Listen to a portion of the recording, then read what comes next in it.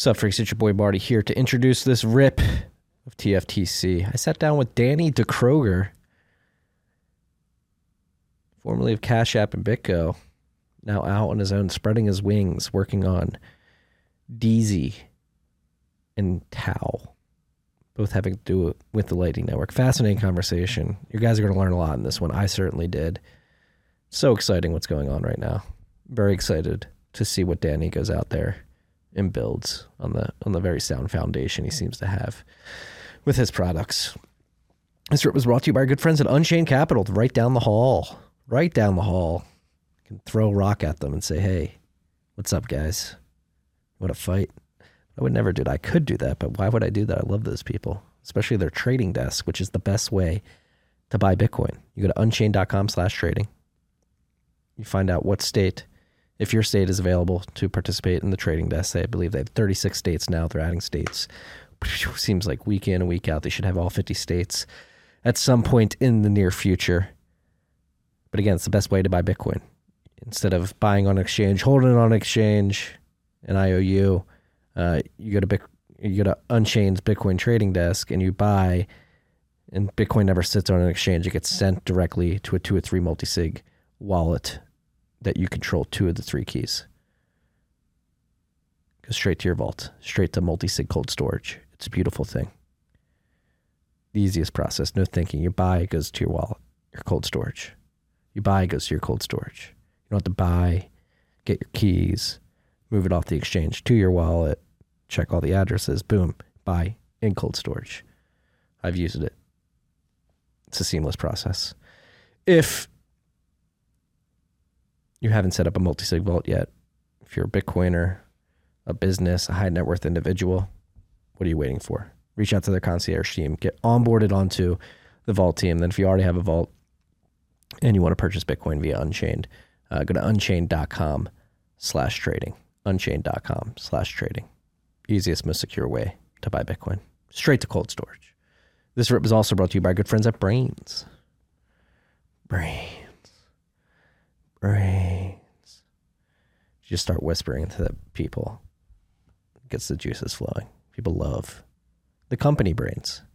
Not like Jeffrey Dahmer, like eating brains. This is like Braiins making your ASIC operation smarter. It idiot-proofs your ASIC operation. They're OS Plus firmware. They're auto-tuning firmware. So if you're running Braiins OS Plus firmware on an ASIC that is compatible with it, it helps you stack more sats. It's going to make you hash more efficiently. It's going to help you elongate the life cycle of your ASIC. It's going to help you manage things better. Most importantly, it's going to help you stack more sats, which is extremely important when hash price is hovering around 6 cents per terahash per day, which is not great, not very profitable. So you need to be taking advantage of all the tools at your fingertips, and Braiins OS Plus firmware is one of the most important tools you could be using. So go to braiins.com, BRAIINS.com. Go to the Braiins OS Plus firmware page. See if you are running ASICs that are compatible with the firmware. And if you are, download it. If not, you are an idiot. Braiins.com, BRAIINS.com. They have Braiins Pool. They have the OS Plus firmware. They have insights. And they have their blog and books as well, one of which I wrote the foreword to. This rip is also brought to you by our good friends at HODL. HODL is here to bring you a peer-to-peer lending platform. No KYC, no AML, lower rates, leverages Bitcoin multi-sig properties. It's a beautiful thing. You put Bitcoin up as collateral in a 2 or 3 multi-sig escrow account. You hold 1 key. Your counterparty in the loan holds 1 key, and HODL holds the 3rd key. Since you have 1 key in that 2 or 3 multi-sig quorum, you have visibility into the collateral escrow account throughout the duration of the loan, so you know that your sats are not being rehypothecated, and if you pay your loan back plus the interest associated with it, you are going to get your sats back at the end of the day. Alternatively, if you are holding a bunch of stable coins, you want to get yield on those, you offer them up to Bitcoiners looking for liquidity, looking for loans, and you attach an interest rate to that, and you get paid back plus the interest. It's a beautiful thing. If you don't get paid back, you get the sats in the escrow account. Again, no KYC, no AML, peer-to-peer, lower rates, leveraging Bitcoin's multi-sig properties. It's a beautiful thing. Lend.hodlhodl.com. Last but not least, this rip was brought to you by our good friends at Upstream Data. Upstream Data is here to take care of all your mining needs, whether you're an at-home miner or a large industrial miner who's using a lot of natural gas in the upstream oil and gas market. At home, they have their black boxes. If you use the code FREAKS, you're going to get 5% off the black box. Go to shop.upstreamdata.ca. Use the code FREAKS, 5% off. The black box allows you to put miners into the box. You shut the box, and it significantly reduces the noise to save your marriage and to prevent your neighbors, your HOA from complaining about the noise. It also controls the heat to make sure the miners aren't burning up. It's got good airflow in there. They've got a black box for 2 miners, and they have another one that can fit many more miners as well. You can also buy bundles if you can't acquire the ASICs. Upstream can help you with that. And then alternatively, larger scale, they build infrastructure for people looking to mine Bitcoin at scale, different scales. I have a 50 kilowatt hash hut, so they have their hash huts that comes with a generator. And again, if you want the ASICs, then get ASICs for you as well. So I have some stranded natural gas wells that I'm acquiring. I buy hash huts, and the generators are a beast. Haven't had any problems with ours to date. You plug them in, you run the generator, you start mining Bitcoin. The hash hut is designed to facilitate the airflow and make sure that the ASICs aren't crapping out. And then the generator is top notch. The only time you ever have downtime is whether you have gas issues, which isn't the fault of the hash hut, or if you just need to change the generator. That's the only time we've had downtime, is when we need to change the oil in the generator, less than 45 minutes at a time, once every 3 months or whatever, once a month maybe. I have a 50 kilowatt hash hut, or developing 180 kilowatt, 900 kilowatt hash huts as well. You don't have to be using natural gas if you're a utility company with excess electricity. You can leverage the hash hut too. They're building infrastructure for miners, for people who want to get into mining. When you're one of those greedy oil men, you got some profits you're sitting on, you want to diversify into Bitcoin mining, and you don't want to go through the trouble of building the infrastructure yourself. Upstream Data is here for you. Go to upstreamdata.ca. Tell their sales team that TFTC sent you. Enjoy this rip at Danny DeKroger. Dickie.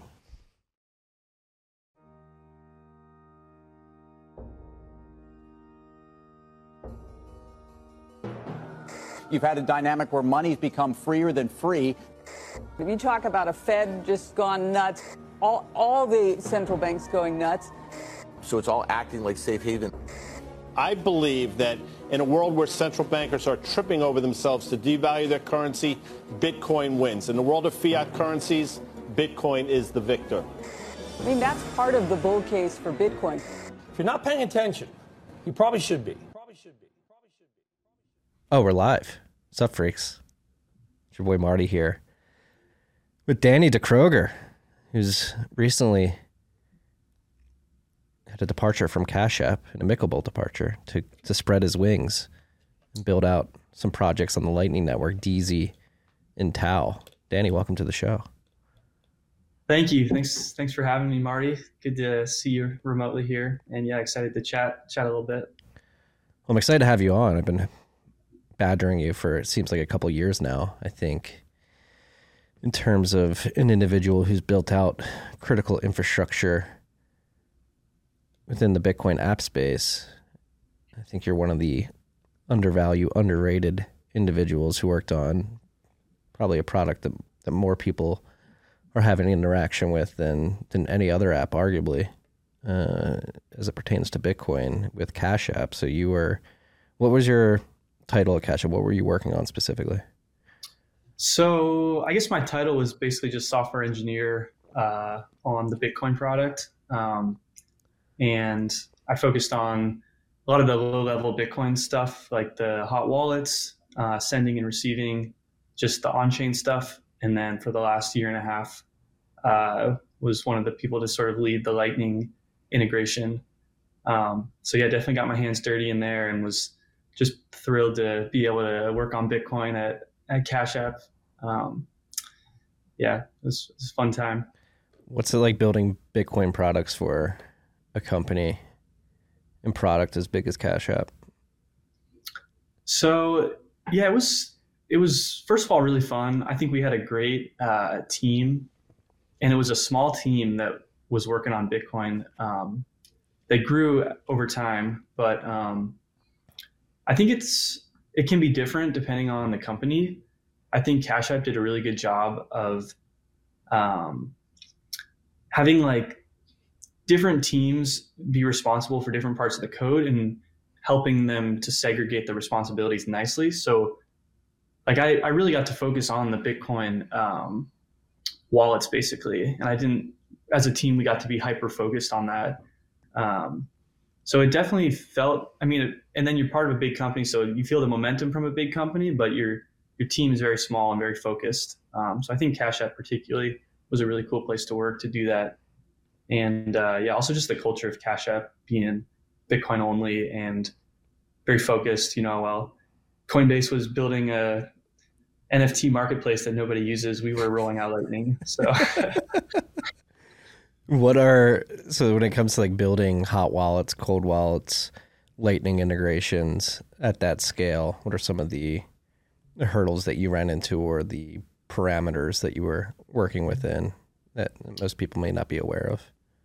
Yeah, there's a lot of interesting stuff. I think especially with the hot wallets, I guess I could start there because that was the first stuff I worked on was before I got there, they were using like an external provider and then with a little bit of their own built stuff, but then we started building something more from scratch, custom built to handle like all the on-chain volume. So one of the things is transaction batching, just, batching the withdrawals together so that they take up less space.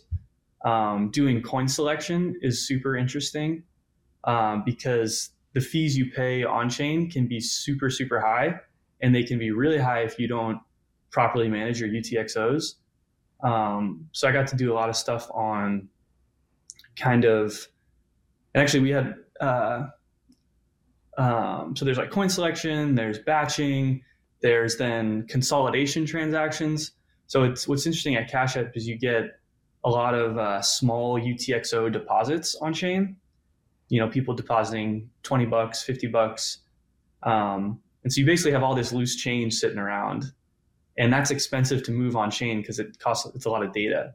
So then what you do is you want to consolidate those sort of in the background at a low fee rate. So those confirm, it might take 24 hours or a couple days for those low fee consolidation transactions to confirm, but then you sort of compress those UTXOs into a bigger one. And then the bigger UTXOs can be used for your big withdrawals. So stuff like that. So yeah, with the hot wallets, there's coin selection, batching, consolidations, and then fee bumping is another super interesting thing. Basically so it's hard to estimate what fee to pay, but if you use like replace by fee, and you can use child pays for parent, which are just two techniques of allowing you to edit the fee after you've sent the transaction, kind of, to like make sure you don't overpay for your on-chain fees, but you also get your transactions confirmed at exactly, the duration you want. So anyway, that's a quick overview of all the on-chain stuff, but maybe I'll stop there and then I can go into more of the Lightning stuff too.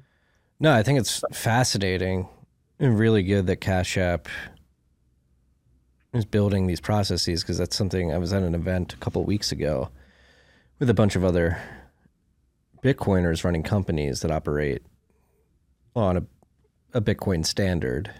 And that was one of the things that came up. Like a lot of people are using BTC Pay Server to accept Bitcoin to produce invoices, both on-chain and via Lightning.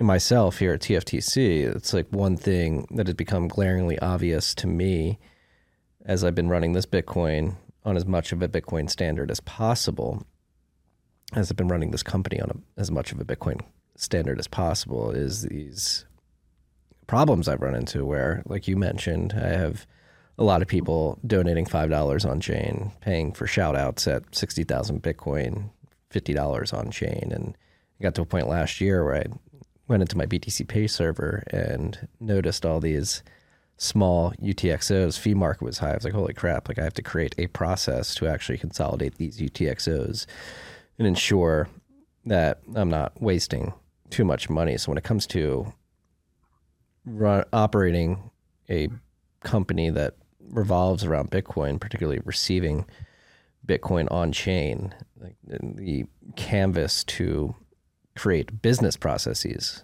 not even like on chain technical processes, but they result in that. But like thinking as a business, what are my tendencies? When do I consolidate UTXOs? When do I broadcast transactions? How close do I have to monitor the feed market? And then for something like Cash App, like obviously you guys have demand for withdrawals on an ongoing basis, day in and day out. So how do you sort of temper what's going on chain with the demand by our users to actually receive their Bitcoin? So it's just like a fascinating part of the industry that's not fully fleshed out yet. Yeah, definitely. It's and I think there are known techniques to deal with all this stuff, but the tools aren't widely available. I think everyone's just kind of building their own versions of some of these tools. That's actually interesting. I guess I hadn't thought of it that the BTC Pay Server users would have the same problem. So maybe there's a cool plugin or something that might be fun to work on to do, auto consolidations or stuff like that. Yeah, I would love like an alert that says, hey, you have X amount of UTXOs equate. Like I would like to set a threshold whenever I get a bunch of UTXOs that add up to 10 million sats. I like to consolidate them into one UTXO instead of having to like be like, oh shit, probably got to do some UTXO consolidation randomly one day, and then going in and trying to do the coin selection and batch smaller UTXOs together. And then thinking about like the privacy, like I'm batching these together so freaks know that other freaks have paid with these UTXOs. It's just a very interesting Bitcoin specific business problem that you run into. Yeah, definitely. The privacy, and then also in privacy for you as well. Other people might be able to follow their coins and deduce how much you brought in. But yeah, definitely things to think about, tools to build, but also Lightning. Once we start doing more of our Lightning, things make it even easier, actually. But yes. So why do you say that? Was your experience like building the Lightning part of Cash App's wallet in the last year and a half? Well, yes. So building the Lightning wallet was a lot. I guess what I was saying is perhaps from a user perspective, it might be easier when payments start coming in over Lightning if you don't have to worry too much about managing your channels and stuff. But yeah, depends how things play out. But yeah, I guess I can go into the Cash App Lightning stuff, which was super proud to be able to help build that. And yeah, basically, so one of the big things that Cash App did differently than some others is we elected to use. And for the record, I'm not at Cash App anymore. So, but I am gonna, I can't say anything about future endeavors of the company or things like that. But a lot of this tech is well known that Cash App is used. So only talking about public knowledge and stuff. But yeah, anyway, so Cash App elected to use LDK, which is the Lightning Development Kit, which was the way I like to describe it is it's a library that helps you build your own Lightning node in a really customized way. And whereas like if you were to use something like LND, which is very mature and widely used and battle tested, LND kind of like gives you a house, and then you can just start using that house. And then there's a whole ecosystem of, additions that people have added to the house that you can use. LDK is more, they give you kind of like the parts to a house, but then you can customize how the house is built. And so we wanted that customization and the way to fit it into our current infrastructure, because the Cash App cloud infrastructure was like really, really nice and really scalable. And so it was a bit more of an upfront cost or upfront work to get everything configured and working. But the result was basically we have a really nice scalable deployment of a couple Lightning nodes. And these nodes kind of work together so they can kind of operate. They like effectively, when I left, we had 3 nodes. But like, for example, when you a customer like requests a deposit, like an invoice for a deposit, the payment can come to any of the 3 nodes, which is pretty interesting. It's called like a phantom invoice. And so there's a way of sort of load balancing the traffic across the 3 different nodes, which is nice because if you just had like one node and you had to, spin it down and spin it back up for a software change, then you have those, few 30 seconds, a minute maybe, where all the deposits would be failing.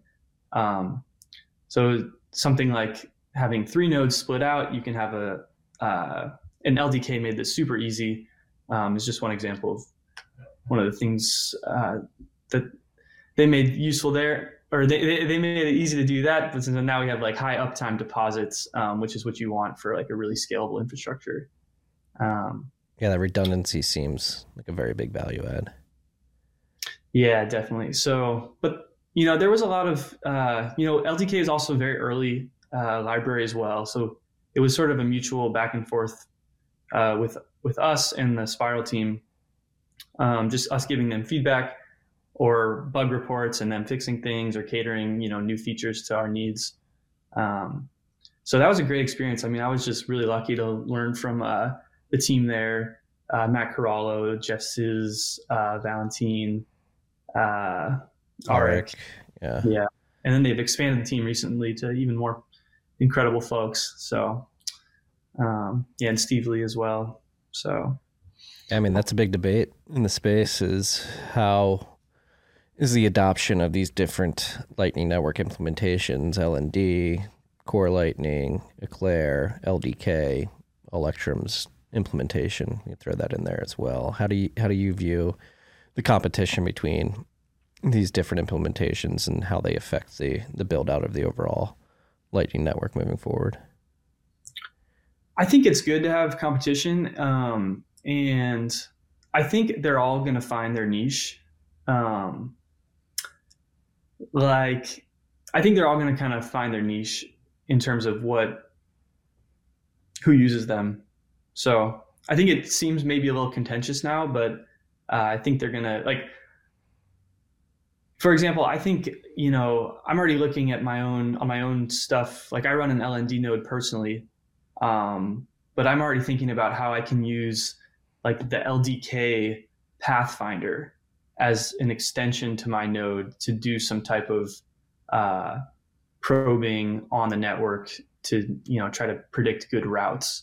So I think there's going to be ways that people mix and match or, choose different implementations for different reasons.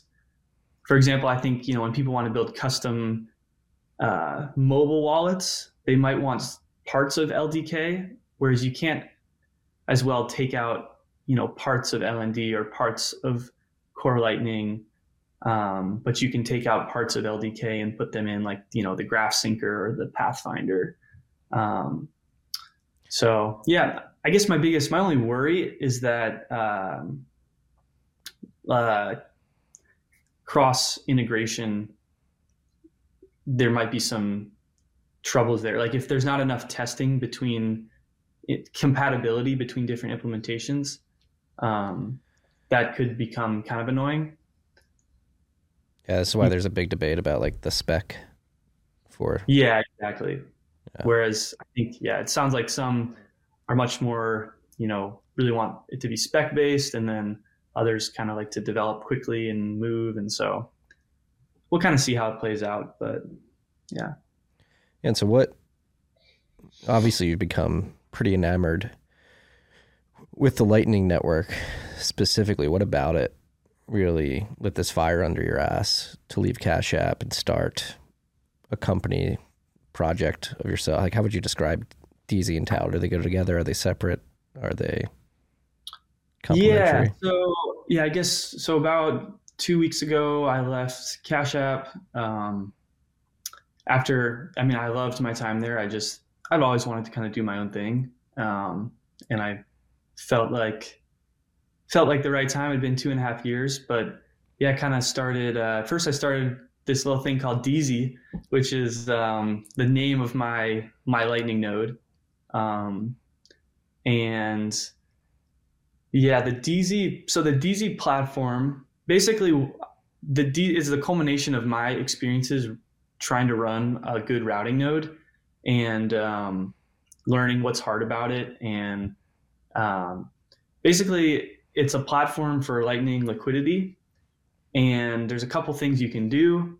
First of all, the DZ node is just one of the the larger, well-connected nodes on the network. But it has certain things like you can earn directly from the DZ node, which I can talk about in a little bit. You can also do swaps. Like I implemented a little swap service that is similar to like a loop out or a bolts, where you can send over Lightning and receive on chain as a way to like get inbound liquidity. But the way I implement it is in a trusted way. And so you basically, instead of it being a trustless submarine swap, my service gives you an invoice. In that invoice is actually a signed message from my node that says, I will agree to pay this amount to this address. And then so you have at least that as like a reputational collateral. But then the advantage of the trusted thing is the API is like very easy to use and it's less expensive. And so that was something that I kind of desired as a node runner. So then I made it for other people. So there's that, the swap service. And then I have my earning feature, which I guess I could explain how that works too now, or then, because we also want to talk about the Tau stuff. But yeah, the earning feature is interesting. As you say, if you open a channel with me, you can earn because I will pay you a fat fee when we close the channel. I've never seen this set up before. Yeah, exactly. Okay, so the earning feature was basically when I started as a node, and I had even had 1 Bitcoin or even 2 Bitcoin on the node, and it was still just so hard to generate any type of revenue from routing, because as a small node, you're not that likely to get selected in other people's pathfinding. So it's really hard, but your liquidity is valuable. And so basically what my node offers is a way for you as a small node, if you only have, I say only, 1 Bitcoin is a lot, but 1 Bitcoin is kind of small to be a routing node. But you could take your 1 Bitcoin and you can put that all open one channel with me. And then if you're able to essentially push the liquidity through that channel, which means you're then actually buying inbound liquidity for me, because you have to push it through my channel. It also has to go out some of my other channels. So you're essentially reloading my inbound liquidity. That's super valuable to my node, because then my node, now having that inbound liquidity, can then sell it off at a decent price, which I can command a higher price for because my node is more well connected. But I also will pay you very well. I think right now I'm paying people 1,111 parts per million. If you can push the sats through, tell me about it, I will pay you, and then I close the channel. And then I can sell that right now to with in a channel to Loop or something for 1,500 or something. So there can be a small margin that I take given my position as a node, but I give smaller nodes the opportunity to earn outsized returns if they can do these targeted liquidity operations. So it's sort of like a win-win, where you can sort of just onboard as spin up a node out of nowhere, put a small amount of coins on it, and then just have reliable earnings all the time by sort of integrating with my ecosystem. And so it's kind of cool. We have a Discord and a Telegram, and there's over 100 people in the Discord, and there's several just basically arbitrageurs that are coming in and collaborating, sharing open source scripts on how to automate these processes. And it just helps you put your Bitcoin to work. It helps you also, you can get a yield on your coins, but it's at the risk tolerance that you're comfortable with. So for example, if you a typical thing that people will do is they will like have an account on an exchange, like, you know, a Bitfinex or something.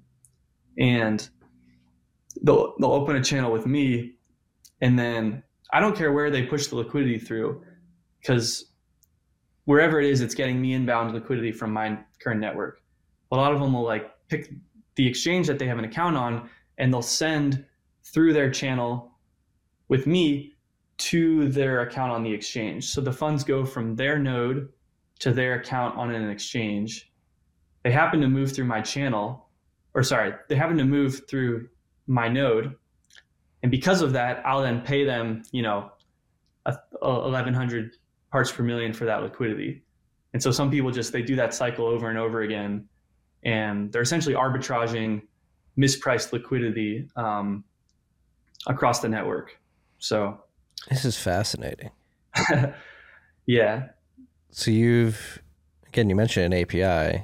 I don't know if that's only for the swap side of things, but you mentioned the community and Discord creating scripts. So hypothetically, with our node at TFTC, I could send DJ this episode, be like, listen to this right away, figure out how to do this, and we can just begin opening channels and getting yield on our Bitcoin on our node. Yeah, you could, and it depends what risk level you're willing to take. Like if you're willing to, so basically, if you are willing to put funds onto a custodian temporarily, and that custodian, that exchange, they have some type of mispriced liquidity somewhere, then you can take advantage of this arbitrage and do this thing as like an active strategy.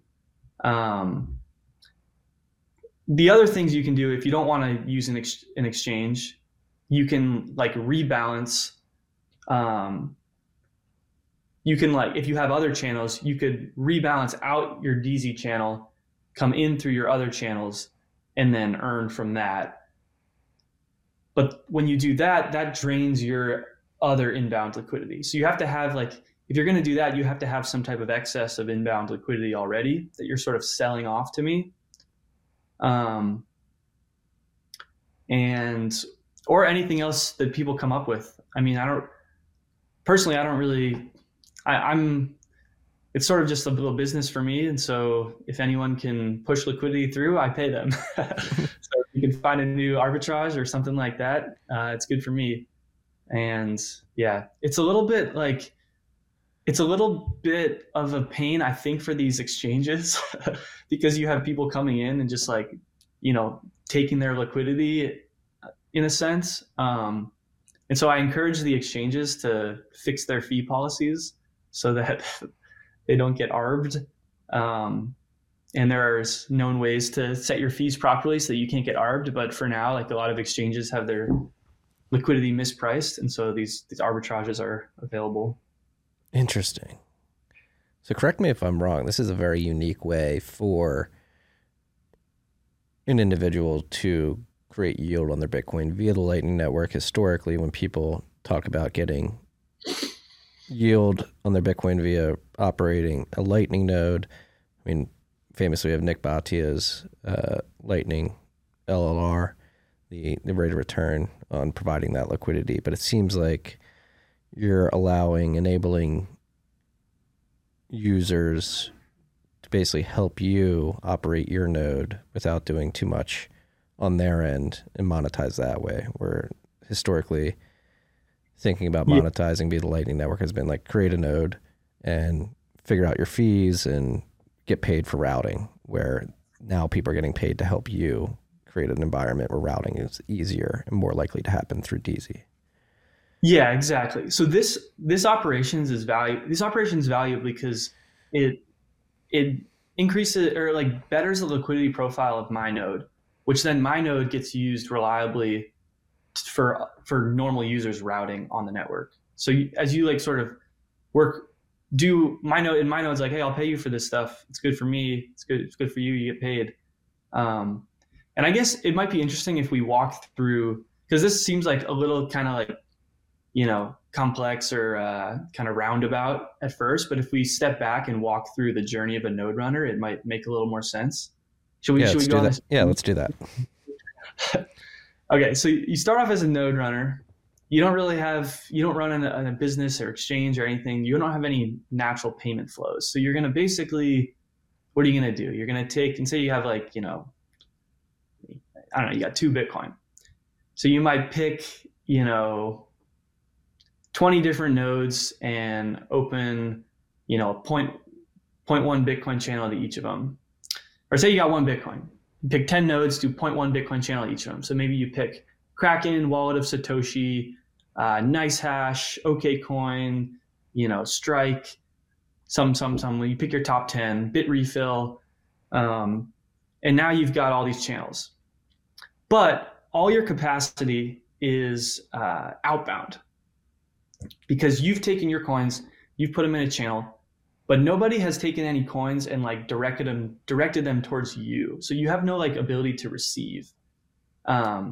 So therefore, you're not going to route any payments until you go acquire some inbound liquidity somehow. Does that make sense so far? Yes. To me, at least. I don't know about the freaks listening, but. So yeah, you can think of inbound liquidity as coins pointed towards you, somebody else, coins towards you, which is the thing that's harder to come by, because you need to convince somebody else that you're worthwhile to point coins to, open a channel to you. So instead, but it's super easy to get outbound liquidity. Outbound meaning coins that you can send, because you can just open a channel with any public node that accepts channels. So basically, as you start, you realize, wait, okay, it's really hard to get inbound liquidity. So then you can go on Plebnet, Telegram. You can say, hey, I'm trying to get started on who wants to, open a balanced channel, and you guys can sort of coordinate. You can use this thing, Lightning Network.plus, which helps you coordinate these balanced channel opens where you both commit funds to a channel, or you do these triangle structures where you do 3 people agree, and A opens a channel to B opens a channel to C, and C opens a channel to A, and then you do a rebalance. So that was how I sort of started, is I would just go on these Telegram and be like, hey, who wants to do a triangle? Who wants to do a balanced channel? This, that. And you sort of tit for tat, give some, get some. That's one way to sort of grind it out and get some inbound liquidity. But, really the people you want inbound liquidity from is the big exchanges. You want inbound liquidity from Cash App or River or Kraken or Wallet of Satoshi, because that's where the volume is coming from. So you want to be able to get inbound liquidity from them. So then it's okay, how do you get that? And what you start realizing is that to get inbound liquidity, you have to pay for it somehow. Or you either have to pay for it, or you have to be a natural source that people are wanting to pay. For you, Marty, if you're streaming in sats and TFTC is going crazy and everyone's trying to pay Marty, then node runners are going to notice that, and they are then going to position themselves. They're going to give you that inbound for free, because they can charge a fee when the payments come through. So you can attract the inbound liquidity if you have a valuable destination that's being paid. But if you're just a normal node runner, you don't have a service, there's no reason people are paying you. You have to go buy your inbound liquidity. And the way you buy it is, the easiest way is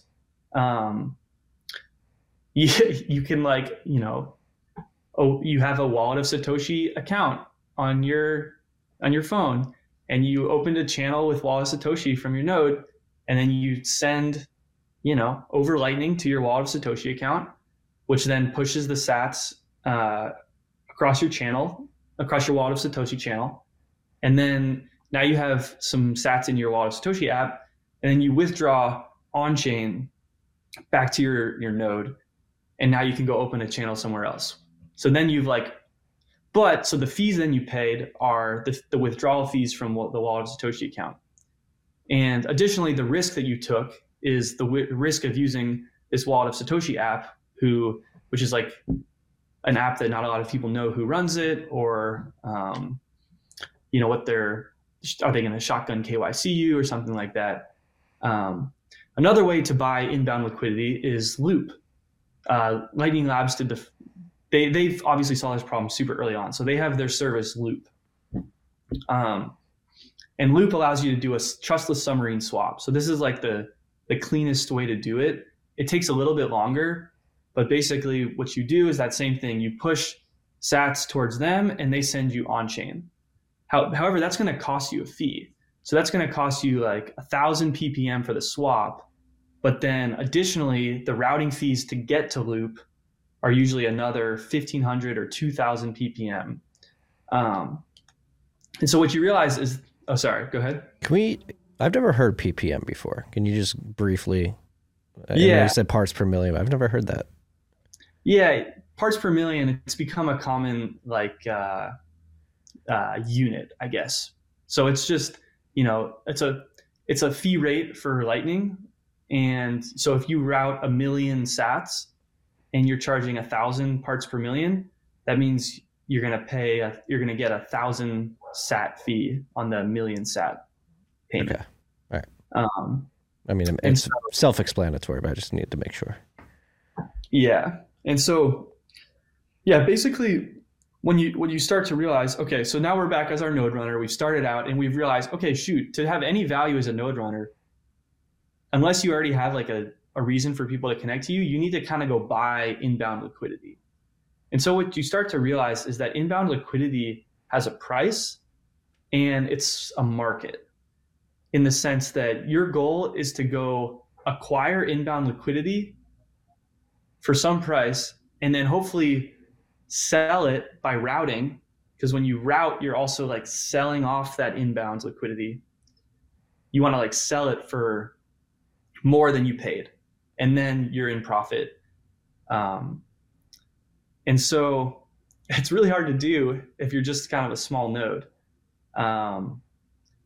Because so basically what then you start to realize is like, and then if you're going to, it's really hard because to buy this inbound liquidity, at least when I started, it's going to cost you like 3,000 ppm. But then nobody's going to route through you for 3,000 ppm. So you're like, how am I ever going to make a profit doing this? It's because like typical routing fee is like 500 ppm or 200 ppm. And so it's very hard to find like a profitable thing. And so then what you sort of realize is the next thing you can do is you can do this arbitrage with the custodial exchanges and Loop. And so this is an arbitrage that a lot of people are doing right now. And maybe after this episode, a lot more people are going to try it. But also, guys, like, understand the risks of using a custodial account, like something like a wallet of Satoshi, where you might not know, like, it's not a KYC thing. They might shotgun KYC you at any time. They could rug your account. But you can also do this with, like a Kraken or someone where, you might have it's like regulated in your country. But anyway, the like basic custodial arbitrage is you open a channel with, say, let's say Kraken for this one. Sorry, Kraken. You open a channel with Kraken. So you take your whole Bitcoin. Now, instead of splitting it up, you do your whole Bitcoin, open a channel with Kraken. You deposit 1 Bitcoin over Lightning to your Kraken account. So now you have 1 Bitcoin in your Kraken account and 1 Bitcoin of inbound capacity from your Kraken channel. You withdraw that on chain, and then you go open a channel to Loop. And Loop is what we call a sink. So Loop, a sink means that Lightning funds are always flowing into Loop on net.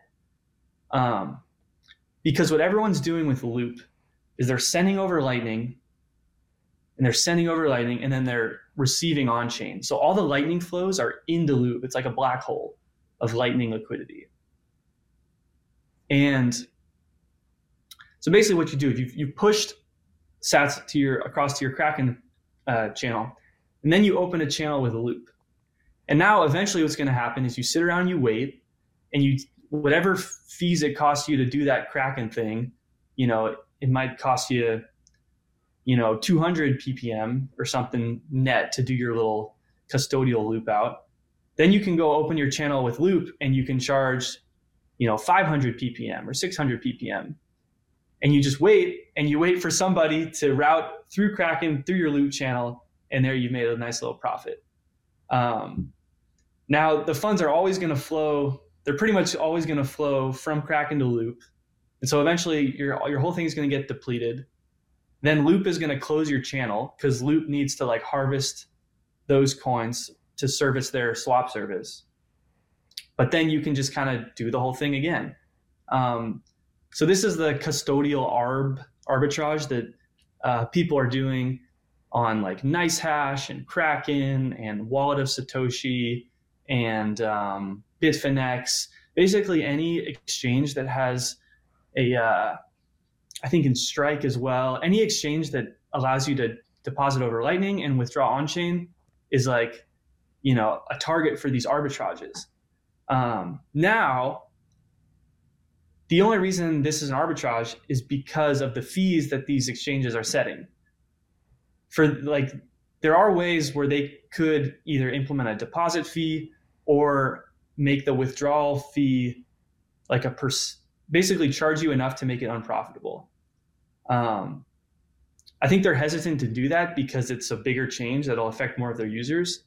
So the other thing they'll do is they'll rate limit you. So they'll be like, okay, you can only do half a Bitcoin a day on your account. So that's the basics of the custodial arb that people are doing. But it's kind of hard because so you can go ahead and try that. What you'll notice is it's not super reliable because you have to, once you have that channel with Loop, you have to that broadcast out to the network, and then somebody else who's doing a loop out, their algorithm needs to somehow pick your crappy little node as the target for their route, which is kind of unlikely because you're just kind of a little node with one channel and you're new. So instead, what my thing offers is instead of you having to if you want to do this thing where you're buying liquidity from an exchange through this arbitrage strategy, or you have some other way of provisioning inbound liquidity, maybe you as a service just send a lot and you just have a lot of inbound liquidity. I think that would be the most natural users. If you haven't a service that is always sending out and creating inbound liquidity for yourself, and you want a way to monetize that, then you can open a channel with me, the DZ node, and instead of you having to wait for the Loop channel to drain to buy your liquidity, you can just push it to me and I'll pay you for it. So then you can sort of get paid at your own cadence, and you can sell off your inbound liquidity at your own cadence, and for a fee rate that I publish and is available all the time, so you can see what you're going to get, what you're going to earn from it. So I think a lot of people like that because it allows them to have a reliable earnings strategy. And yeah, they don't have to wait around to hope they route some payments. So the answer to the question, where does the yield come from in this case, is the ARB opportunity that exists via the exchanges in Loop specifically. That's where most of it, well, that's okay. So this is if you want, this is where the high yield comes from. Now this is a risky strategy. How much money are people making doing this? I mean, if you do a 1 Bitcoin targeted arbitrage strategy, you're making double digit APY. Oh shit. Yeah, definitely. Now the caveat there is the risk you're taking for doing putting money with a custodian. And the other caveat is that the return APY doesn't scale with the amount of coins. You couldn't do this with 100 Bitcoin. And you couldn't do this with 100 Bitcoin because you would then drain all the liquidity and there wouldn't be enough natural routing volume to handle that. And also, so the question of where does the yield come from? I want to answer that better because there's a better way to answer that. Ultimately, all routing profits, they come from users of the Lightning Network paying fees. So that's like the max amount of profit that the whole network is having is, someone with their Alby account paying someone on Stacker News or whatever. And so I think I saw a statistic that was something like, I think it was something like 40 million, whatever the numbers was of like the estimated routing fees paid, it translated to like a 1 to 2% APY based on the total capacity of the network. And so what you're seeing with other nodes that aren't doing like an active arbitrage strategy and just are bigger nodes that are routing payments, it seems like they're getting closer to like a 1 to 2% APY, which is literally just, these are nodes that have balanced flows. So you just happen to, kind of position yourself over time. Maybe there's a little upfront cost of like establishing these channels, buying some liquidity. But the way that most nodes kind of run is they'll have, 50 channels, and they actually just have balanced flows. They'll just see flows coming like into Kraken, out to Kraken, out from Wallet of Satoshi, into here, over there, other people rebalancing. And you'll just get the natural users of the Lightning Network, the circular economy, just some of that passes through your node, and you can get like kind of a 1, maybe up to 2% APY. And that's with no active like crazy ARB stuff. The crazy ARB stuff where you're getting like the higher yield, what you're mostly doing is you're kind of like siphoning money from the custodial exchanges because a lot of them, they like treat it as a loss. That because what the exchanges will do is they have people trying to ARB them, so they'll get a lot of deposit volume over Lightning, but then their inbound liquidity gets depleted. And then they probably get some customer support complaints that are like, hey, I can't pay over Lightning, what's going on? And they don't want to have to deal with that. So what they all do is most of them have like automated loop outs where they'll just pay the loop out price, every night to like replenish their inbound. So then they're sort of taking a loss in terms of their fee revenues, and that can be taken advantage of by arbitrageurs who basically kind of exploit them right now. And so, yeah, it's kind of a cutthroat thing, but also the fix is like pretty easy. You just have to set your fees right, your liquidity, your fees properly. But yeah, I don't know. So do you think this is an ARB that will be relatively short-lived? So I think that this particular ARB is going to be short-lived for each particular exchange, but I think there will be a lot of new exchanges that come along, and the ARB will be available there for a time. And then I think other ARBs will emerge. And I think just we're going to forever be in an arbitrage game on Lightning. And the game's going to evolve. Just like back in 2017, there was huge arbitrages available for international, the Korean price of Bitcoin was like $1,000 higher or a few $100 higher than the US price. And you could just, I think that's how SBF made his they called it, didn't they call it the kimchi trade or something like that? Yeah, something like that. But that's like not available anymore. And so I think that's how this is going to play out with this, is that there's these arbitrages available right now. Eventually they won't be, but other ARBs will come about, and it's going to get more competitive. And it's going to be a competition. Fascinating. God, I always think I'm up to date on what's going on. This is completely new to me. But with all that being said, like what you just described, all this loop in, loop out, channel balancing, small nodes versus large nodes versus exchanges versus routing, setting routing fees, to the layman out there who may be listening in and thinking about Bitcoin scaling and using the Lightning Network to do that, all this not long-winded is the wrong way to describe it, all this complex interactions that exist on the Lightning Network, many may point to that and say, hey, this doesn't seem very scalable. It doesn't seem like a good way. It seems very complicated.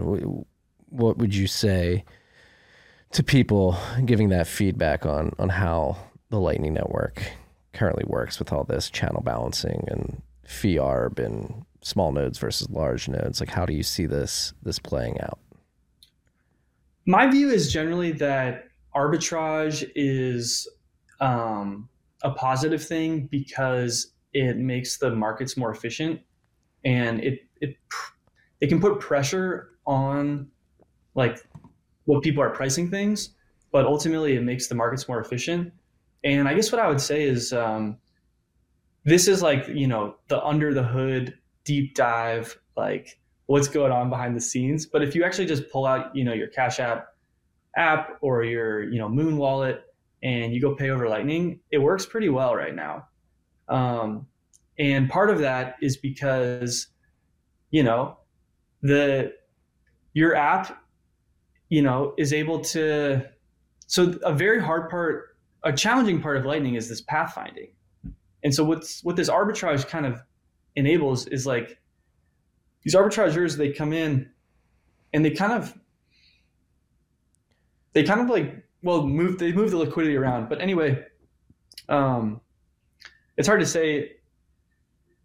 I guess I don't know where I'm going with this, other than like when it all comes together and you open your app and your app needs to find a route to the destination, it's going to go through the larger nodes because those are the most likely to succeed. And generally right now that's succeeding pretty well. And I think part of that is due to the liquidity markets becoming more efficient.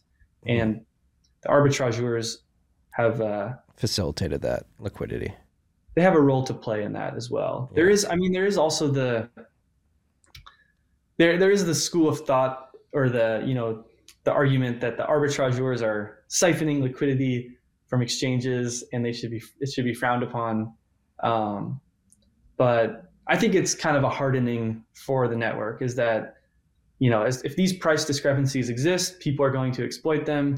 We might as well do it now and get exchanges to harden their liquidity operations and their pricing so that they're more durable for the future.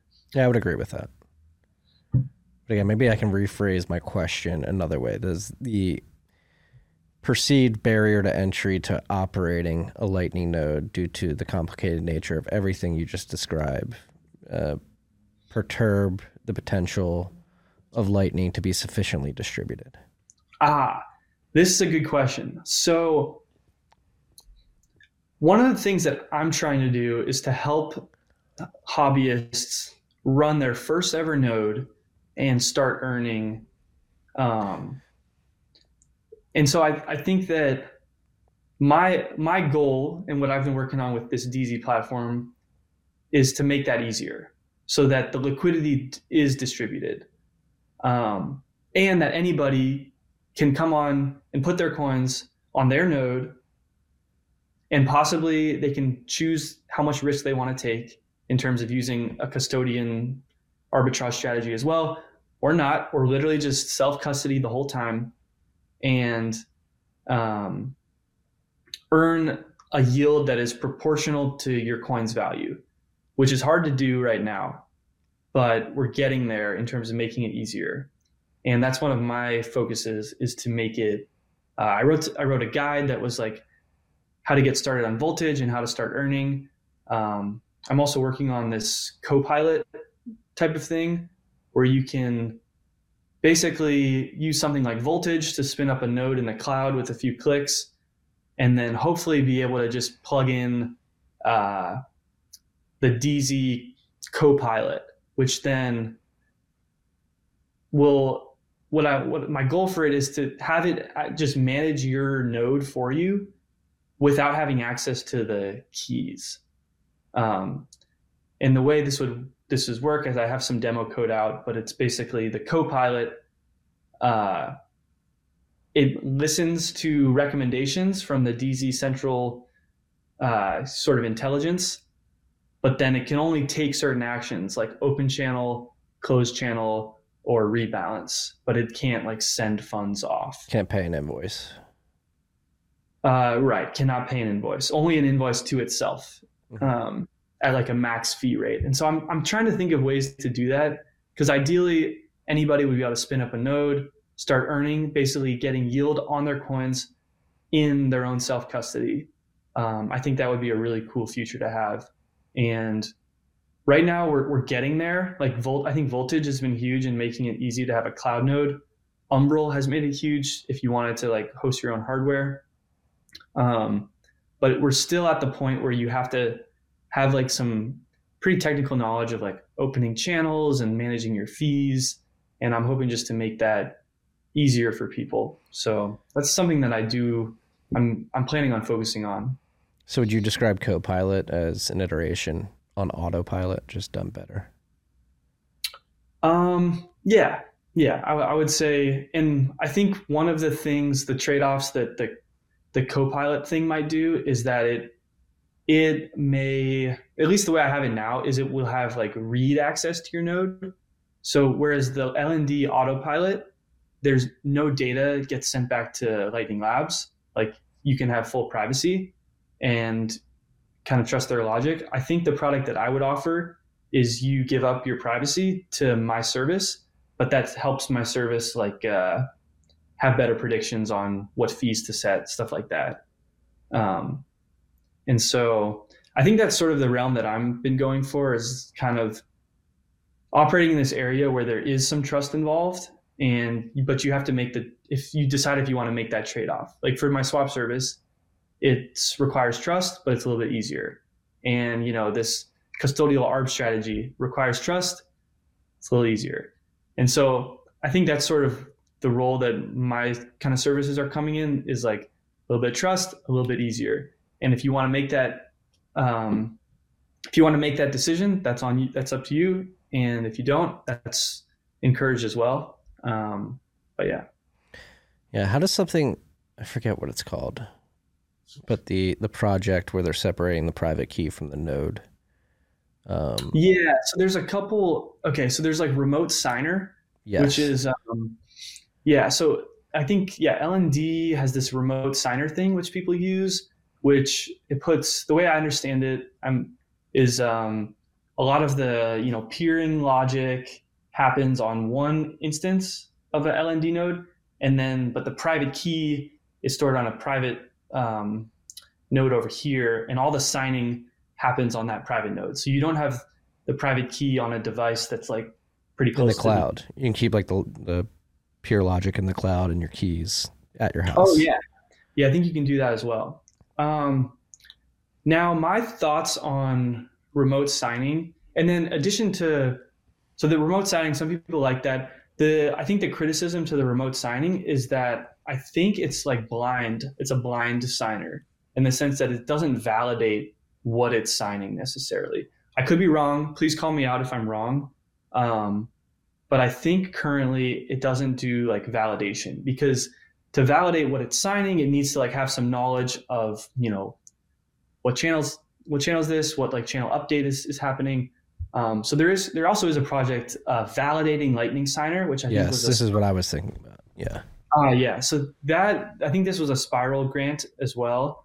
We're validating Lightning Signer. This I think has more of a promise, because it puts, the thing with these signers is you want them to have some type of policy. So they're not just blindly signing stuff, but they're verifying before they sign. Like, okay, I've sent, this is like I've sent another Bitcoin to this address. Like maybe I should slow down and stop sending to this address, or, I'm not gonna, it allows you to encode like, rate limits, or, ensure that somewhere you're sending is like, it's really hard to do policies though, is the other thing. And this is one of the things I sort of learned at BitGo when I was at BitGo before Cash App, where, there's, they have HSMs, and there was a big thing about how to get the policy on the HSMs.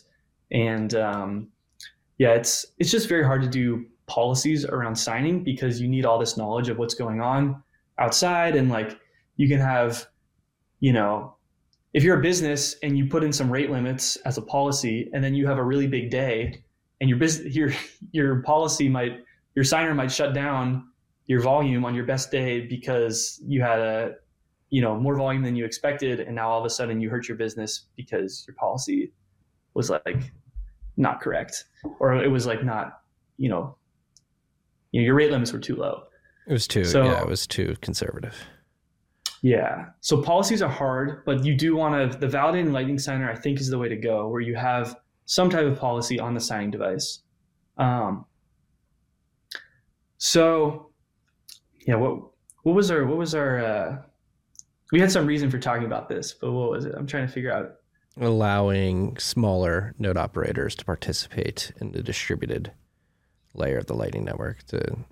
Started with the barrier to entry question.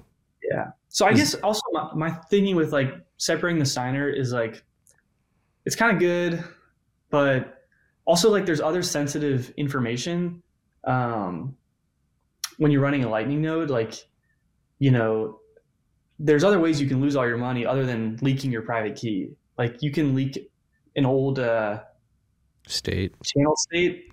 Yeah, exactly. And then, if attacker has access to an old channel state and they broadcast that, the peer can come in and sweep the justice transaction.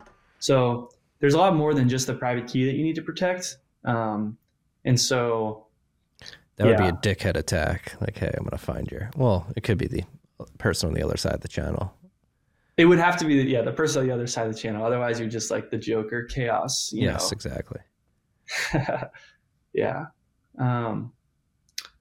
So, but yeah, also like, I don't know. Another thing is the protecting these hot wallets is super important. These Lightning nodes is especially important for the big honeypots, the River Financial with 400 Bitcoin on their nodes, or like, the big nodes. This becomes a huge deal. But if you're like, if we have a bunch of smaller nodes, then there's not as many honeypots, and then it doesn't mean you can be more relaxed about your security, but you are less of a target if you're not a big node. And so I kind of like this. I like this concept of having a lot of smaller nodes and having like ways that you can plug into the liquidity networks of other nodes without having to give up custody to them, which is kind of what I'm trying to do with the DZ service. Yeah, it's fascinating.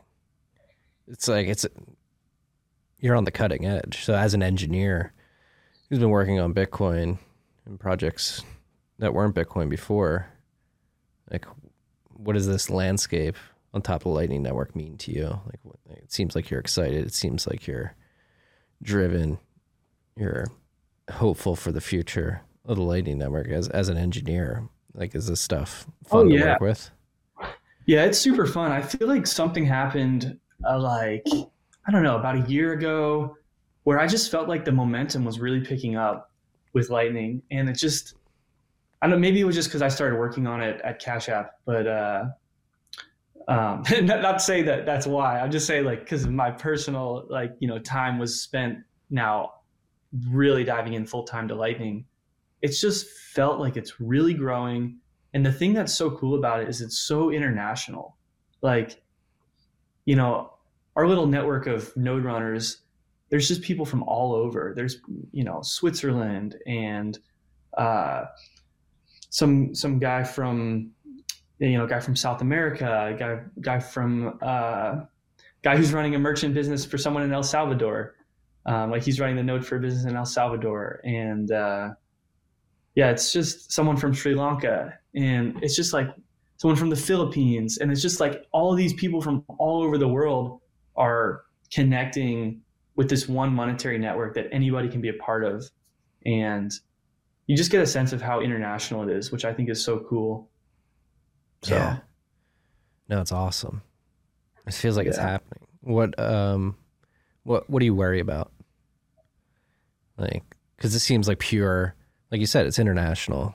Do you worry about regulators stepping in and fucking ruining this party at any point in time? I don't worry about that too much because I feel like regulators could make it really annoying to be in the US. which would suck. But I don't think the rest of the world's going to care that much, like, because they're out of the U.S. jurisdiction, or I think, which is the beautiful thing. So I'm not like too worried about the regulation. I guess, yeah, I'm kind of worried. What am I worried about? There are still some like just known kind of attack vectors on Lightning, like, you know, channel jamming, where you can sort of like lock up people's channel capacity by doing probes and then, you know, make them have to force close and, or just, I mean, I'm personally worried about being the target of cyber attacks. Like, as soon as my nodes started growing, like, the people are coming after me. I know it. Like, I get emails of like, oh, you know, thanks for registering with Password Checker. Like, somebody's like trying to get access to my email by seeing if my password's been leaked anywhere. And so, like, I can see you guys. I can see you, but come on now. So I worry about, but that's an incentive to not try to be a big target yourself, like not try to centralize the network because you don't want to be a target. So it makes me want to figure out ways to work in a more decentralized way. But yeah, what else? I guess the other thing that I worry about is I worry about capital coming on. This isn't a huge worry, but I think what could happen is more capital gets excited about Lightning than the natural usage. Yes, exactly. And tries to really extract too much. But even then, like, the worst thing that's going to happen is somebody comes in with a lot of Bitcoin, they buy a bunch of inbound capacity, and then they're not able to be profitable selling it, which is fine. Like, it's not a huge deal. I do worry though about it's funny because, you know, like this whole like crypto yield farming thing that was like the 2019, 2020 sushi, like, yams, all that stuff. Yeah, I hate to say it, but I worry that that's coming. That's sort of what people I worry that I'm the one enabling this now on Lightning, the yield farming on Lightning. But it has limits, right? As you described. Right. It's not like you're getting loans. The risk you're taking with most of this is custodial exchange risk, which is we're just simply losing money on fees that you wind up paying. Yeah, so you can lose money on fees, but even then it's like pretty capped. It's not like you're like leveraging up your coins, which is I think what all this yield farming stuff was. Yes. Yeah. So to me, it feels like Lightning will probably go through these actual like speculative, you know, cycles of how much can you earn. And it's going to go like this, but it's not going to be like 30%, -50. It's going to be like, you know, 1%, 2%, 5%, 6%, like 0%, 1%. Like, it's going to kind of be like somewhat metered, it feels like. But yeah. I love it. I'm getting all jazzed up right now. And it seems... Go ahead. I was going to say, you know what's kind of great is that... So the one thing that you might worry about is that, you know, you just get some big company to come in with 1,000 Bitcoin and just become like a massive hub on the network. And then it kind of hurts the centralization, or it makes everything centralized.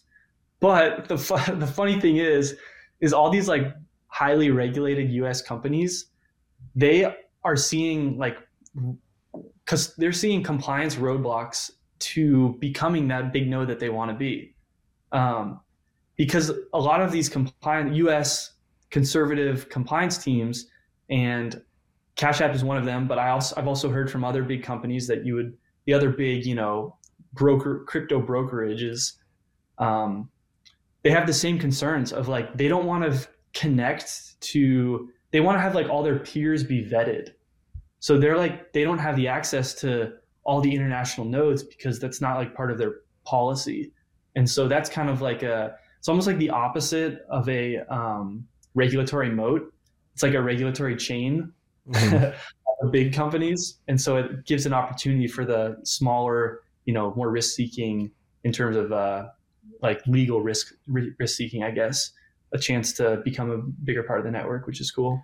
Yeah, and to prove like, hey, this works better if you cooperate with your international counterparts and individual. It's crazy that like any individual can, like, you're just some dude who worked at Cash App and BitGo. It's like, yeah, I'm gonna start DZ, and you're interacting with people from Switzerland, Sri Lanka, Venezuela, El Salvador. Yeah, it's nuts. Like, and you mentioned too, like I think my thesis has always been, and correct me if I'm wrong, like we run a node here at TFTC. Like eventually, if we go to a Bitcoin standard, I think that there is going to be like a dedicated job title of Lightning Network node manager within like each company. And that alone, that trend, which I think will develop, you have two paths. That either develops, or you have companies depending on large LSPs. But I can see, just from the ability to profit that you've been describing, that would be worthwhile to pay somebody to manage a company's node, which would support a further distribution of the Lightning Network. I think so. I think it would be, I think it'd actually be like sort of the latter, where you might have, like, the way I could see it is you guys have your BTC Pay server, and then you install some plugin that's like Node Manager, and you're just good to go. And they might take a little fee, but they're also going to be earning you more than you would have earned otherwise on routing fees. And which, yeah, I think is great because it decentralizes the custody, like decentralizes the capacity across different nodes, reduces honeypots. What I do maybe worry about is that the data on the network could become more centralized. So I was thinking about that for myself. If I go further along with this DZ Copilot thing, and people are willing to give up the data of their node in exchange for like routing and autopilot recommendations, that could be a great business to be like a central hub of intelligence on the network. Because that's another big thing on the network, is that data is very useful and it's very private. And so a company like River, who has massive nodes and has routed a ton of payments, they have like a huge advantage in the data that they have. Because to get that data, you have to have a big node that's routing payments. And so my node has an advantage as well from having routed a lot of payments, and other people too. And so I guess what I do worry about, thinking about, trying to make some service that has a centralized, channel recommender autopilot thing. If all the data becomes centralized in that one hub, can that then be a target for state, like, coercion of turn over your data, and so we can triangulate where this payment, was routed to or from. Yeah. Is there any privacy enhancing route improvements on the horizon that could prevent this? I think so. Like, but even, okay, so there's so the current state of like privacy is that as the receiver of a payment, you are giving up your identity. Here's how you find me. Here's where I am. Because you have to say, here's where I am, here's how to find me.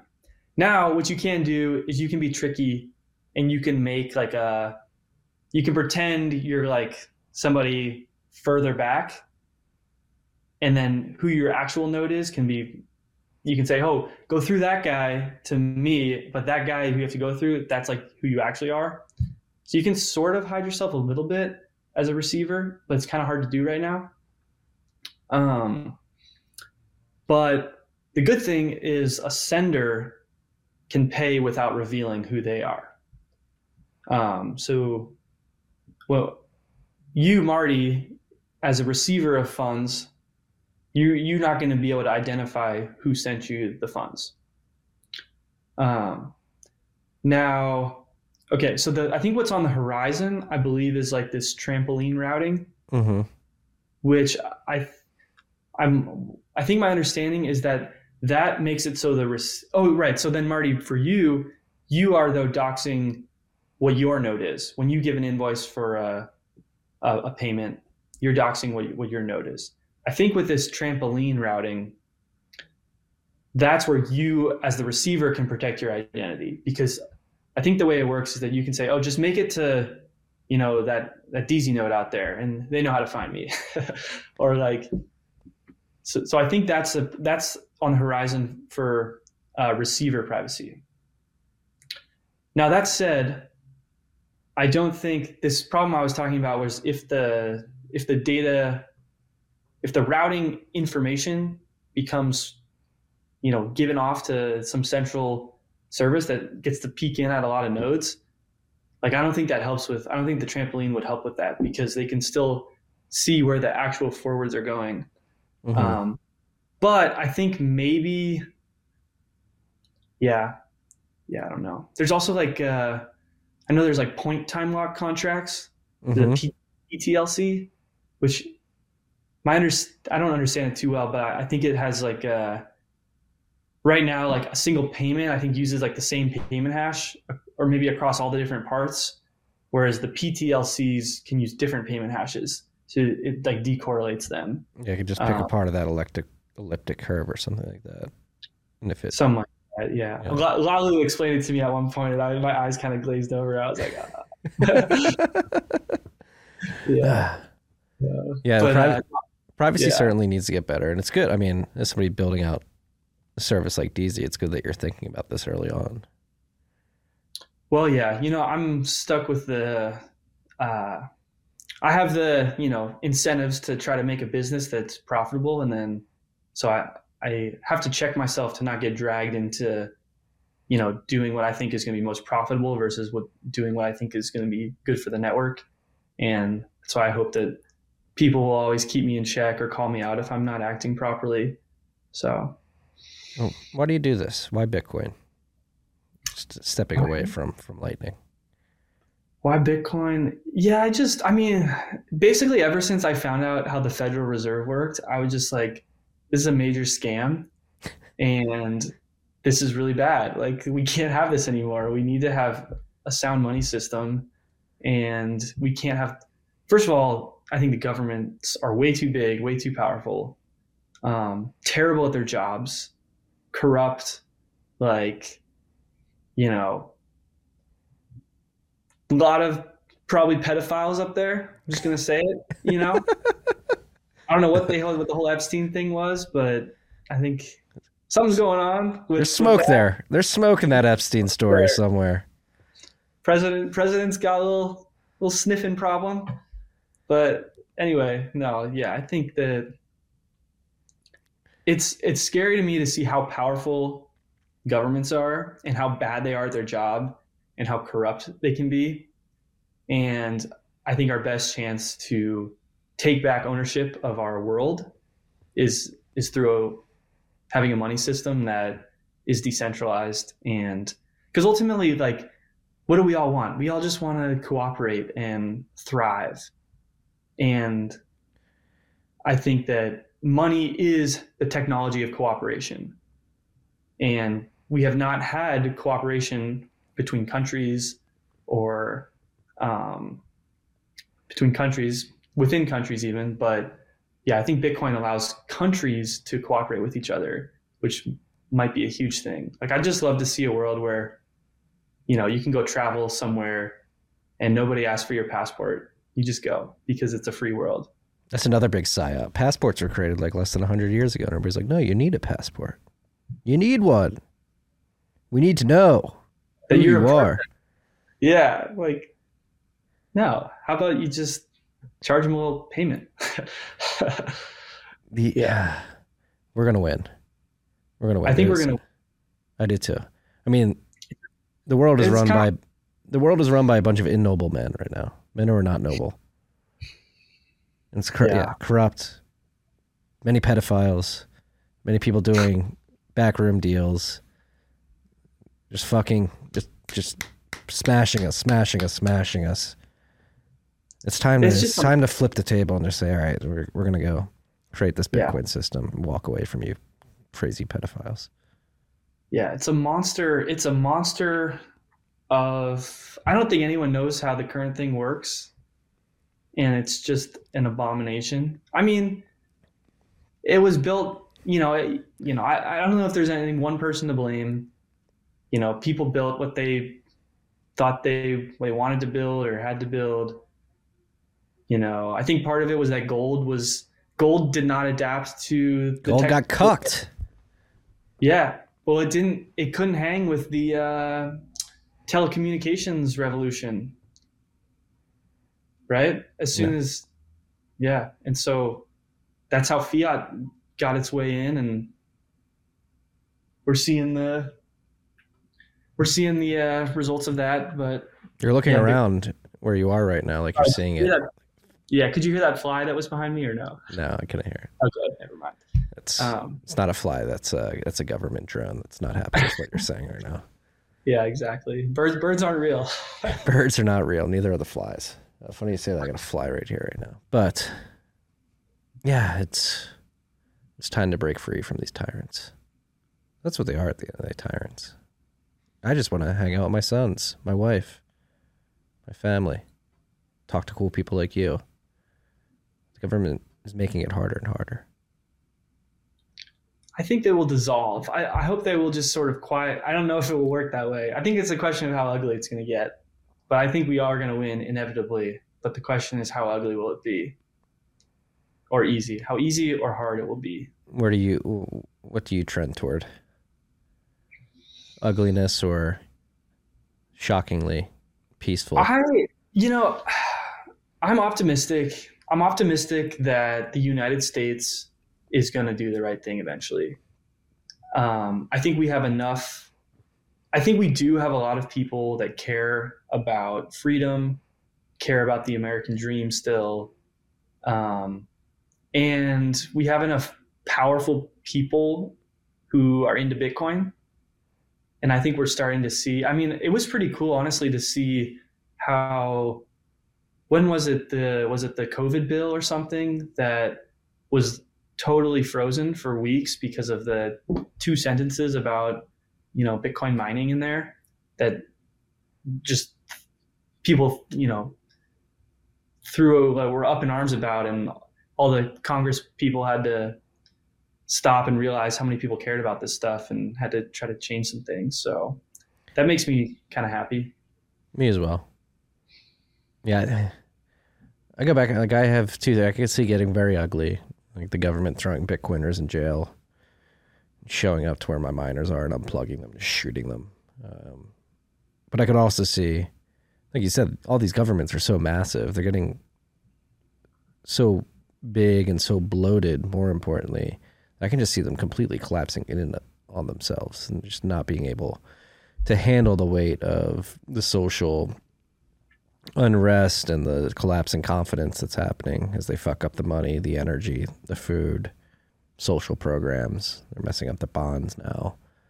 I think that's something that a lot of Bitcoiners discount, actually, is this potential that you just have even though everybody followed the COVID lockdowns, restrictions, like a bunch of sheep, I do think there is a diminishing marginal return on that type of control in the quick succession that they're trying to do it. And if you have all these cornerstones of society falling at once, there's going to be a collapse in confidence that leads people to be like, all right, what are the other options? We cannot turn to these old decrepit pedophiles anymore to fix the problems they created.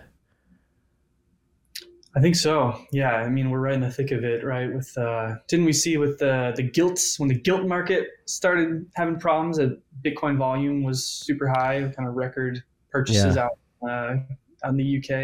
Yeah, that was particularly fascinating because volumes were something like 4 or 5x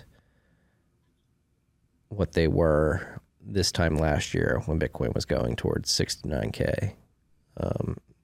And Bitcoin has been hovering in this 18 to 20K range for, feels like 4 months now. And so you had that increased volume without any, people weren't chasing price. They were seeking Bitcoin as a safe haven. There's one of the theories that nobody knows for sure exactly what was going on, but it wouldn't be hard to believe that was the case. Yeah, and watching Japan closely as well with the yen, because I feel like they were the first. They kind of pioneered the central bank craziness, so I feel like it would make sense if they were kind of the first place for things to go wrong. But, it wouldn't surprise me at all. QE started in Japan in the 90s, freaks. Look it up. We haven't even gotten to Tau Wallet yet. I know. Yeah, that's true. This seems like, number one, it seems very cool. Very good design. Good aesthetics. I want to give you props for that off the bat. Well, I got to give props to the designer who I've just an acquaintance with, but she's fantastic. So. She crushed it. Yes. But it seems to me like I reached out to you. I even hopped in the thread when you announced all the ideas that you wanted to go after for this project. And it seems like one of the most, I think you're thinking about, I think you've really burst open like how to approach building a Lightning Network wallet or a platform. I don't even know how you would describe it, and like what you can plug and play into that platform or wallet. So I'll let you take it from here. What is Tau? How would you describe it? And how ambitious are you looking to get with it? Yeah, so Tau. Tau is kind of still an idea. There is code. There's actually a lot of code. Basically, so the idea behind Tau is to have just like a really elegant, super easy to use Bitcoin wallet that also can be a USD wallet. So you can get your USD if you're into that. But also the goal is to have it also be highly configurable on the back end so that you can choose, anything from self-custody to like self-custody, own channels, Lightning enabled, to fully delegate your custody to somewhere else and maybe even get yield on whatever that is. Now, I say all that, that's like what sort of my hope for the project is. It is not that right now. And so I don't know if this is going to come to fruition or not, but there is a super cool logo and a cool couple animations. So, well, let's talk about the idea. Because again, I think you're approaching this whole idea of like a Lightning wallet, or again, I don't know what you're going to describe it as, but like you have ideas for like how to implement DLCs over Lightning, correct? I'm trying to think of everything you put in that thread. Yeah. You had Collider integration. Yeah. So I guess basically the idea is like, there's a lot of really cool tech going on, and I feel like each tech is building their own app, right? So you have, Fedimint with the Chaumian eCash. So you can have a mint that gives you private, like totally private access to Bitcoin integrated with Lightning. Freaking phenomenal. Huge fans of that the app and that project. They have their own app.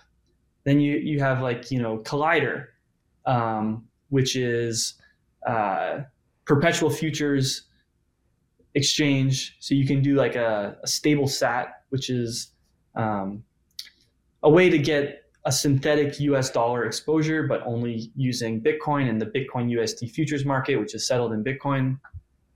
You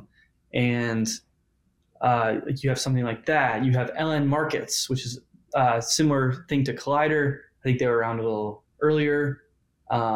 Same thing. And they have Lightning enabled, send and receive. You have that. You have Wallet of Satoshi, custodial app, very easy to use, works very well. So you have all these different ways where you can access Bitcoin and Lightning, all with their different trade-offs. And I just think it would be cool. And then the other thing is there's this need from people in other countries that are experiencing hyperinflation, that then they just want dollars. Like they don't care about Bitcoin. Sorry, they just don't. I mean, some people do, but some people don't. Some people, mostly because a lot of people don't know. But I think the dollar could be our little Trojan horse to get people into Bitcoin. And so I would love for there to be like a very easy to use Bitcoin USD wallet. Oh, and I also wanted to mention the Bitcoin Beach and Galoy with their stable sats, where they have like, there's a community bank that handles the custodying and the hedging of the USD. And then you can have Bitcoin and USD in the Bitcoin Beach app. So there are a lot of ways to do Bitcoin, Lightning, and stable coins. And so the initial thing that I built with Tau Wallet is I just used the LN Markets API and then kind of like made a little wrapper around that and wrote this little library that you can send and receive over Bitcoin Lightning. You can swap to USD, and the way you swap to USD is it like takes out a contract in the LN Markets, the futures market thing. So you get this, you can like create this synthetic USD like right within your little app. That's a liability of LN Markets. So to have your USD, you're trusting LN Markets. But then my hope was that, Tau Wallet, the library could be extended to also use like Collider, or maybe it could plug in with the Fedimint, like a Chaumian Mint, or because realistically, you could have the same app where a person can go into the settings and pick how they want their backend to be. And it's possible. So, and then that gives you the extensibility to upgrade. Because like sort of what I like right now, it's really hard to do self-custodial Lightning on a mobile app, which is I think why you're seeing a lot of these different approaches like the Chaumian Mint. Like there's not enough block space for everyone to have a Lightning channel. For everyone in the world, I don't think.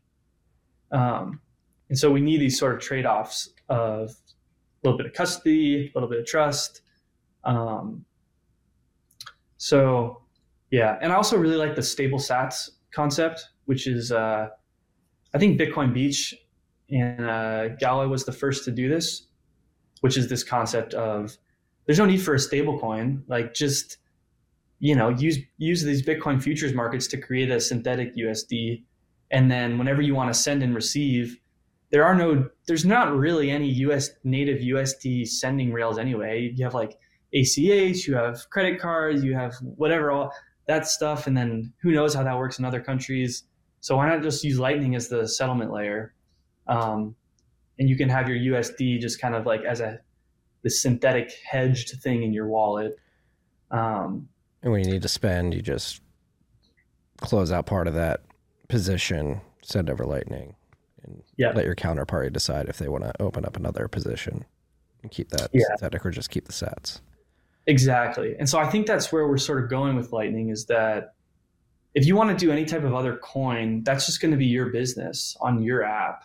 And even that's how Taro works from Lightning Labs as well, is that it operates at the edges. So if you wanted to do a Taro stablecoin from Circle USDC on Taro, whatever, you can do that. But when you go send, it's just converting it into Bitcoin and going over Lightning. So optionality, a lot of optionality out there. It's beautiful to see. Yeah. So I guess, the Tau Wallet, basically I wrote this little library, got my designer friend to make a couple cool designs, launched a little Twitter account, shilled it a little bit. But the cool thing has been, there's a lot of people who are excited about it. And so we have like a Discord, we have a Telegram.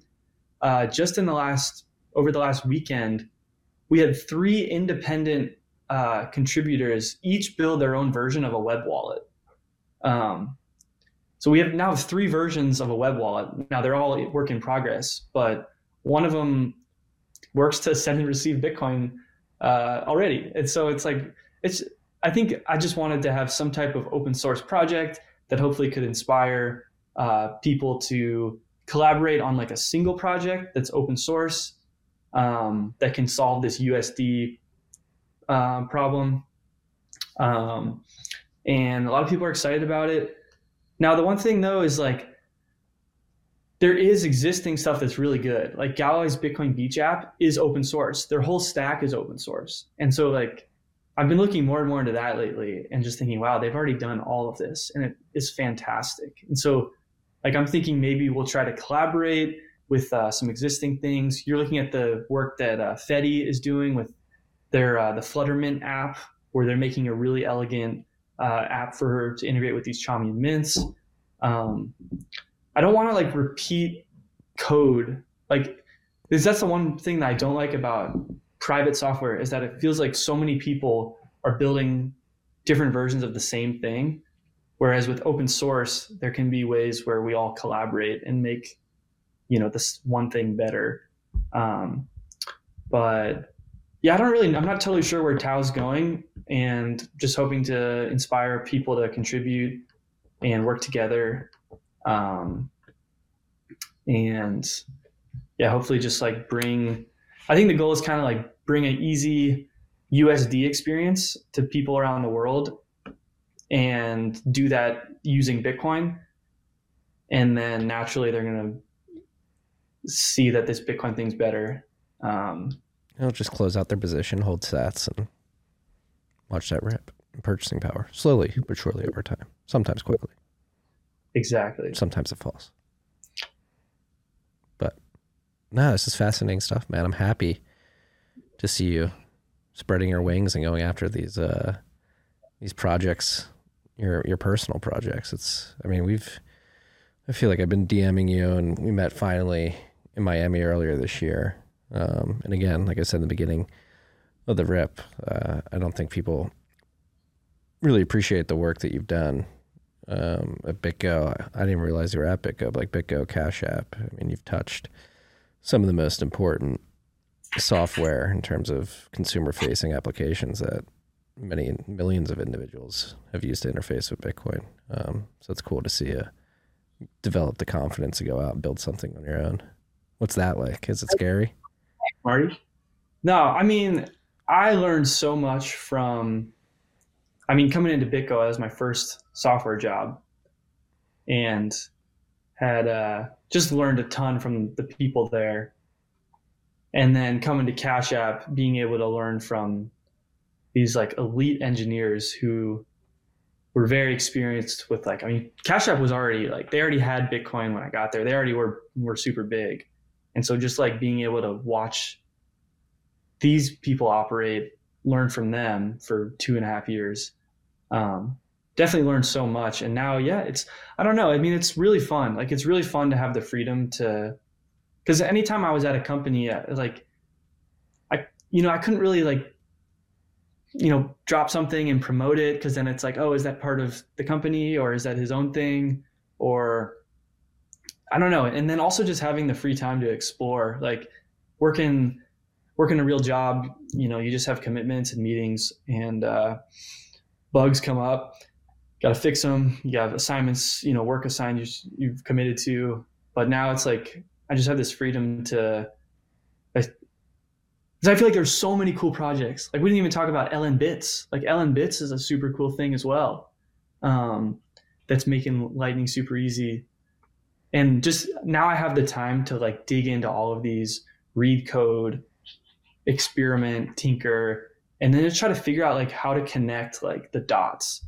Because I feel like a lot of people are consumed in what they're building, and it takes someone not everyone has time to go understand all the things that are being built. And so I think one of my roles to play in this is to step back, take the time to synthesize all the things that are being built, and then sort of make the little connections that will give us, exponential returns on our ecosystem. So. Hell yeah. Let's go. Yeah. So again, we're on the cutting edge here, freaks. This hasn't been drilled into your head yet. It's fascinating. What would you recommend to any developers out there who may want to contribute to Tao, get acquainted with DZ, or just get into developing on Bitcoin and Lightning generally? Yeah, I mean, if you're a developer and you can already code a little bit and you want to just start learning about Bitcoin and stuff, like I have a lot of work that can help me with my stuff, like my DZ stuff, which is kind of a personal thing, or the Tau stuff, which is more of an open source community effort. I would say just like hop in one of our Discords. The DZ has a Discord. Tau has a Discord. They also, each of those have Telegrams as well. I'm trying to also, I'm do bounties for DZ now.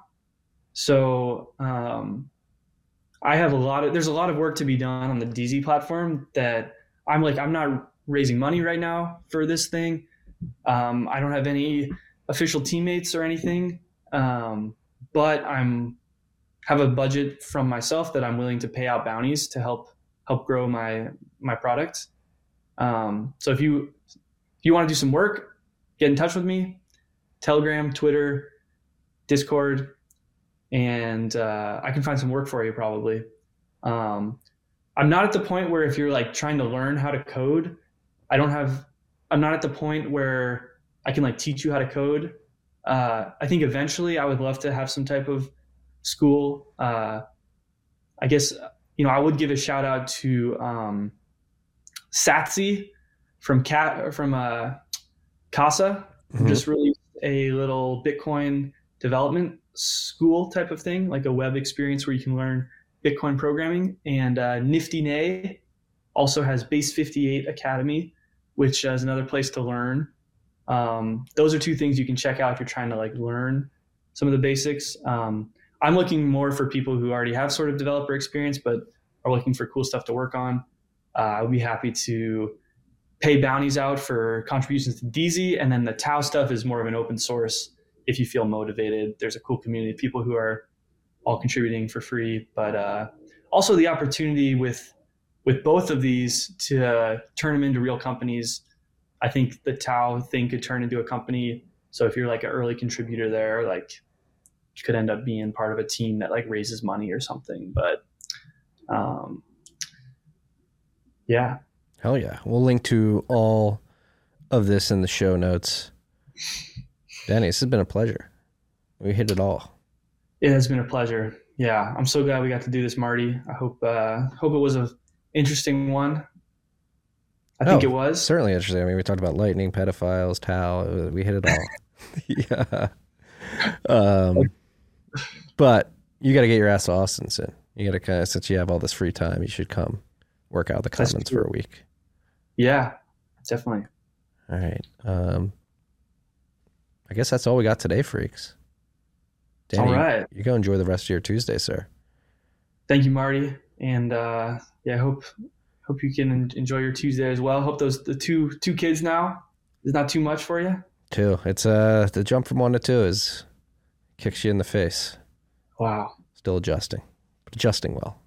I wouldn't change a thing. It's incredible. Nice. They're starting to interact now. The older one's trying to make the younger one laugh, and the younger one loves when he tries it. It's awesome. It's awesome. Nice. Go have kids, freaks. I guess we'll end it there. Go have kids. Peace and love.